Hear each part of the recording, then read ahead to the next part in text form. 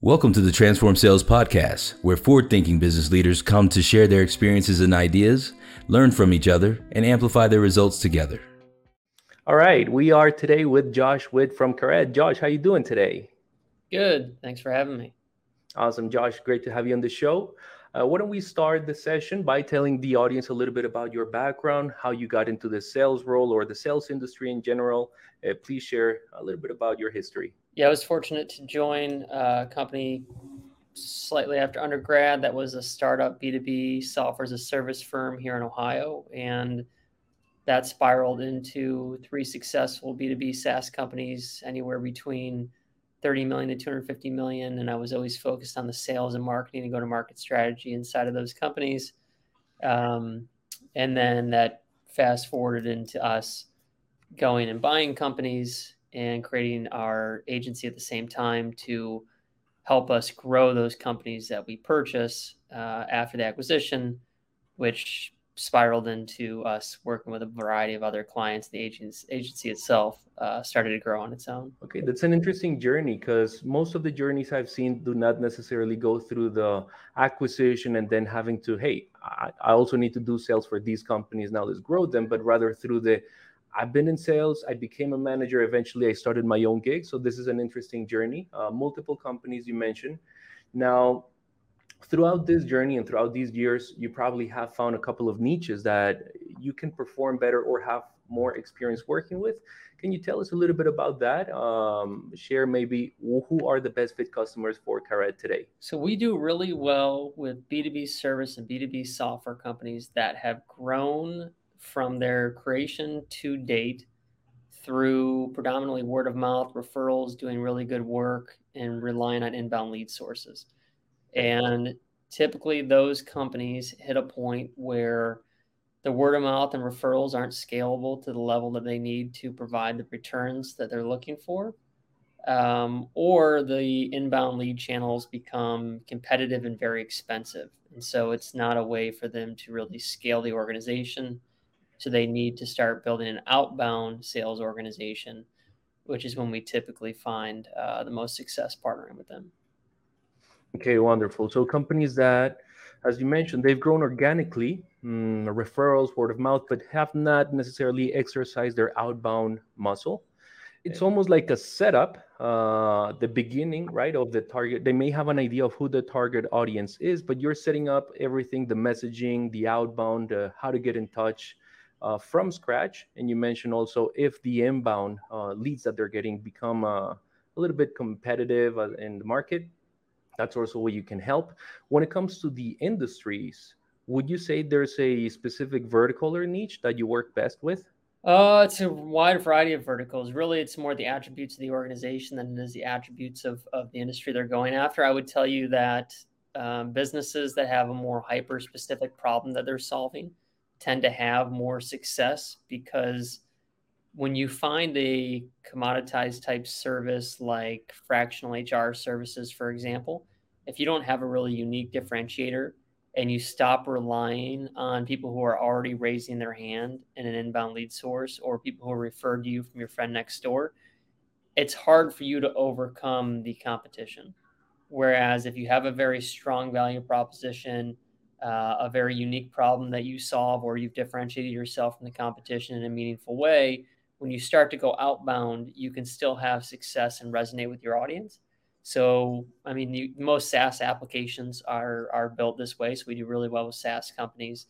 If there's somebody who's approaching a B2B service in a way that is highly differentiated from their market positioning all the way through to the way they deliver their service, then we tend to have a lot of success with them as well. Okay, wonderful. So you've mentioned that doesn't really depend on what they sell, but rather who they're targeting.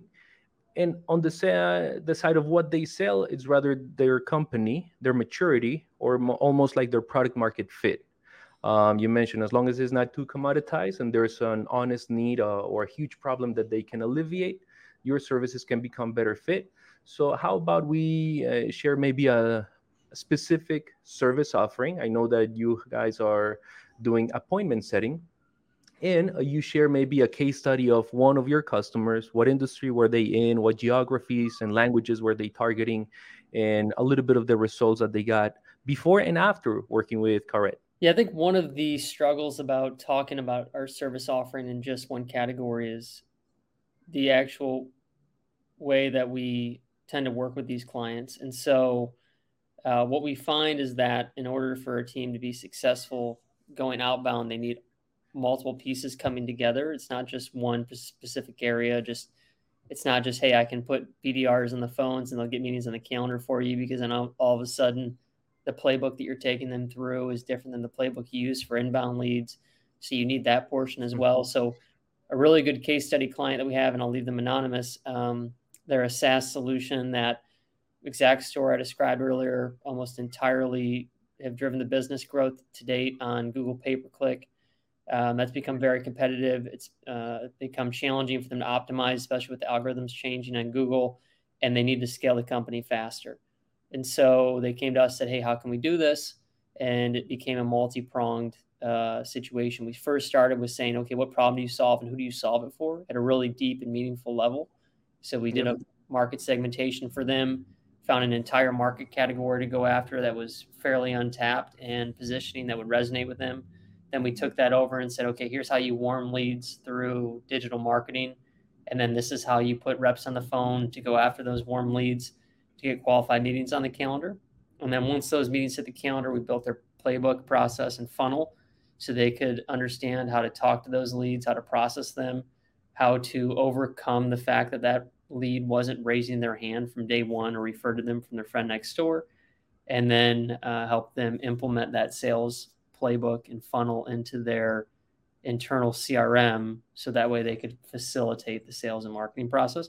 So when they first came to us, across 4 sales reps, technically almost 5, because one person was doing pretty much a bunch of BDR work, they were setting about 2.5 meetings a week across all 5 people. So most people were getting 0 meetings per week.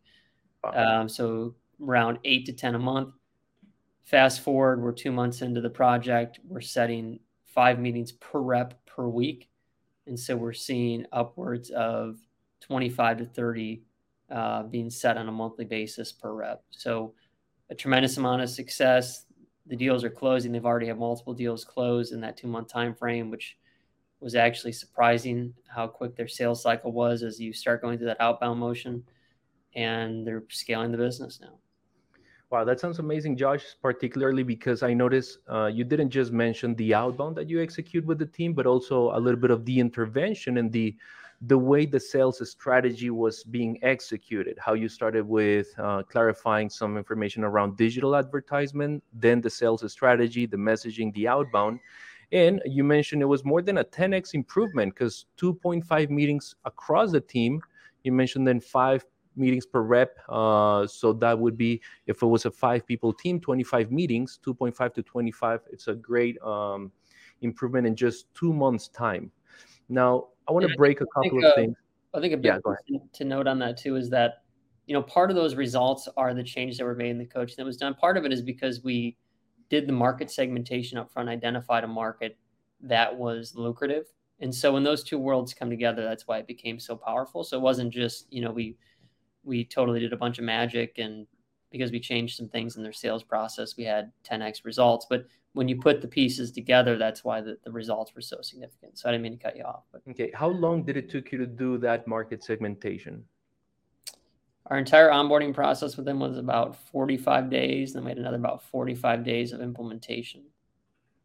Okay, that's good because it's not a long time frame for what most people are looking for in the marketplace. And you did mention, I'm assuming here, but please correct me, this is a customer who you did market segmentation, updated basically the target audience, the ICP on who to go after. But you would also have customers that they come with that idea already and they tell you, Josh, this is who we're going after. Can you just follow our compass? Is that also true? Yeah, exactly. And that was part of the onboarding process. We interviewed their current clients and the current market they'd been going after.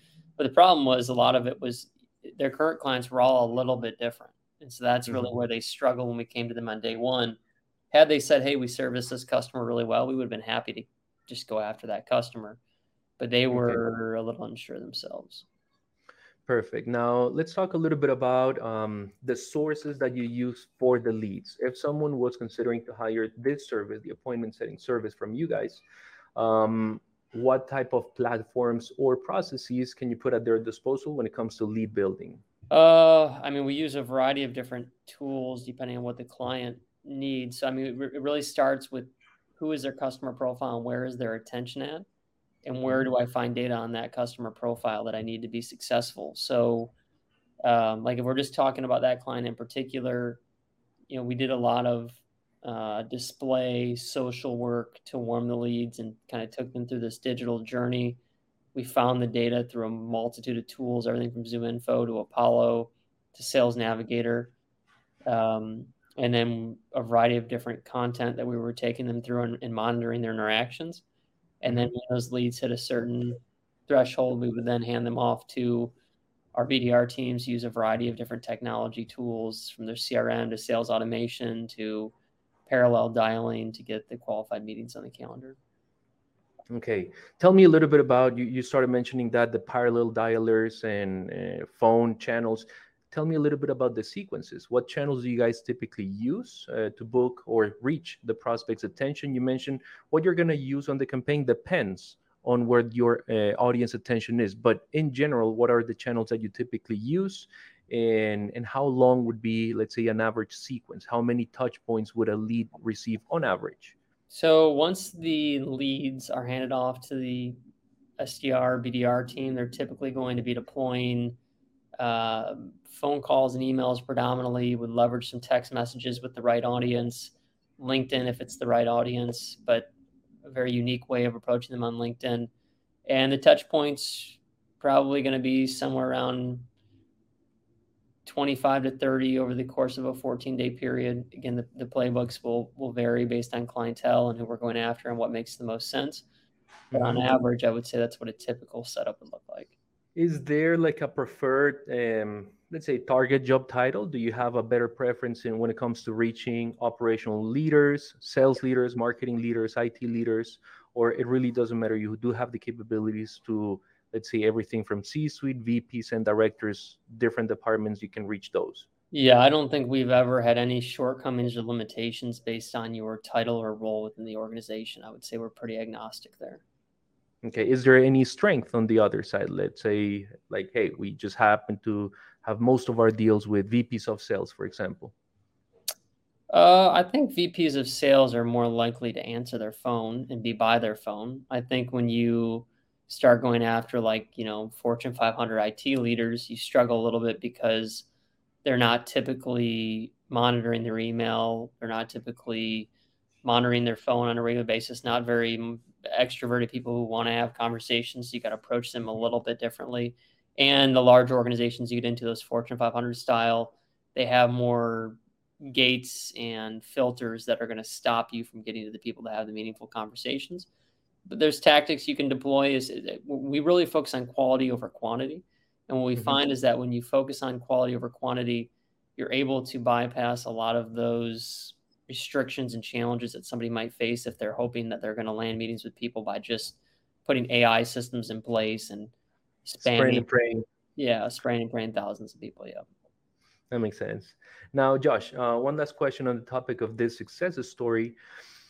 What could someone expect when it comes to reporting? What did you report to this client? What sort of KPIs do you report? Just productivity, conversions, and how often can they meet, maybe to discuss or get some feedback around those reports? So when we first started the engagement, we were meeting weekly. We were talking through the research findings, everything that we were suggesting from a change standpoint. And now we meet biweekly and we talk through KPIs that we're achieving at the top of the funnel, what ads are we using, what messaging is working, how much are we spending, how many meetings are hitting the calendar, or who are we getting in contact with, what value propositions resonating, and then they're reporting back onto us with the playbook that's in place in the process and funnel, where are these deals at within the funnel? Are they turning into clients? Are they progressing? We meet with some clients more often than that. I would say the standard, though, once you get rolling and the campaign is off and running, you're going to be meeting biweekly. And then we've also given that client access into all of our database systems. So if at any time they want live insights into what's going on, they just have to log in and look themselves. Excellent. That's one thing that I wanted to ask, because some companies only provide access to the information or the leads that do turn into a meeting, and not really the full database that's being worked, or even the reasons why people are not taking the meetings. It sounds like you do provide almost like a 360 report: what's moving forward, what's not, but also on the side of your customers, what are they converting into opportunities that close versus the ones that not, right? Correct. Okay. Perfect. So I guess you answer everything around reporting. We touch a little bit on sequences and how you build a lead list for your customers. Why don't you tell me maybe some advice that you can share with buyers, people in the audience that may be listening to this episode and considering to hire Caret for their outbound or lead generation efforts? What would be some tips you can tell them to achieve the results they expect faster when they hire you? Yeah, that's a good question. It's tough. I think if it's the advice is between us versus others, I think they have to go with who they feel really understands their company and understands the go-to-market strategy. And if somebody's trying to deliver them kind of a one-size-fits-all approach, I would be a little bit skeptical on that approach. Now, if they're trying to evaluate if we are indeed the right fit for them and be the best prepared to make the project successful, I would say coming to the table and being very vulnerable about what they are and are not good at, and knowing that at a pretty deep level is going to help us create the best approach for them and help us have the most success. Because if they say, for example, they service facility managers inside of education schools with 1,000 to 2,000 students, and all of a sudden we put all of our work and effort around that, we take that as gospel. Next thing we know, we're very deep into a go-to-market strategy and implementing and spending money. And if that wasn't necessarily, the value proposition doesn't resonate with that audience as much as they thought, we could find ourselves wasting a lot of time and money very quickly. So I think, being honest with yourself about, do we really know what problem we solve? And a lot of successful companies do not. And so that's the biggest one I bring up. And other things that can come along the lines. Do we really have a good sales playbook in place? Are we really willing to trade what got us to where we are today for where we want to go going forward, is another way to think about it too, because most companies are not. And that's going to hold them back from hitting that barrier of past 5 million ARR, 10 million ARR, getting the company where they say they wanted to go. I like how you speak about that, let's say, change management, in the sense of it's a trade-off, right?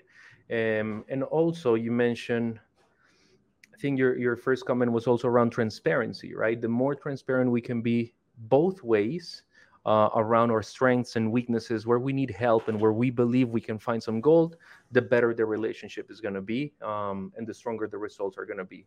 Awesome. Josh, is there anything else that you would like to share with the audience before we wrap up the episode? No, I think that's all I got. Awesome, Josh. Appreciate your time. Team, if you want to find Caret, you can look for them in the CloudTools Marketplace. Happy to make an introduction. Thank you, Josh, for your time. Hope to see you on the next one. Likewise. Thank you.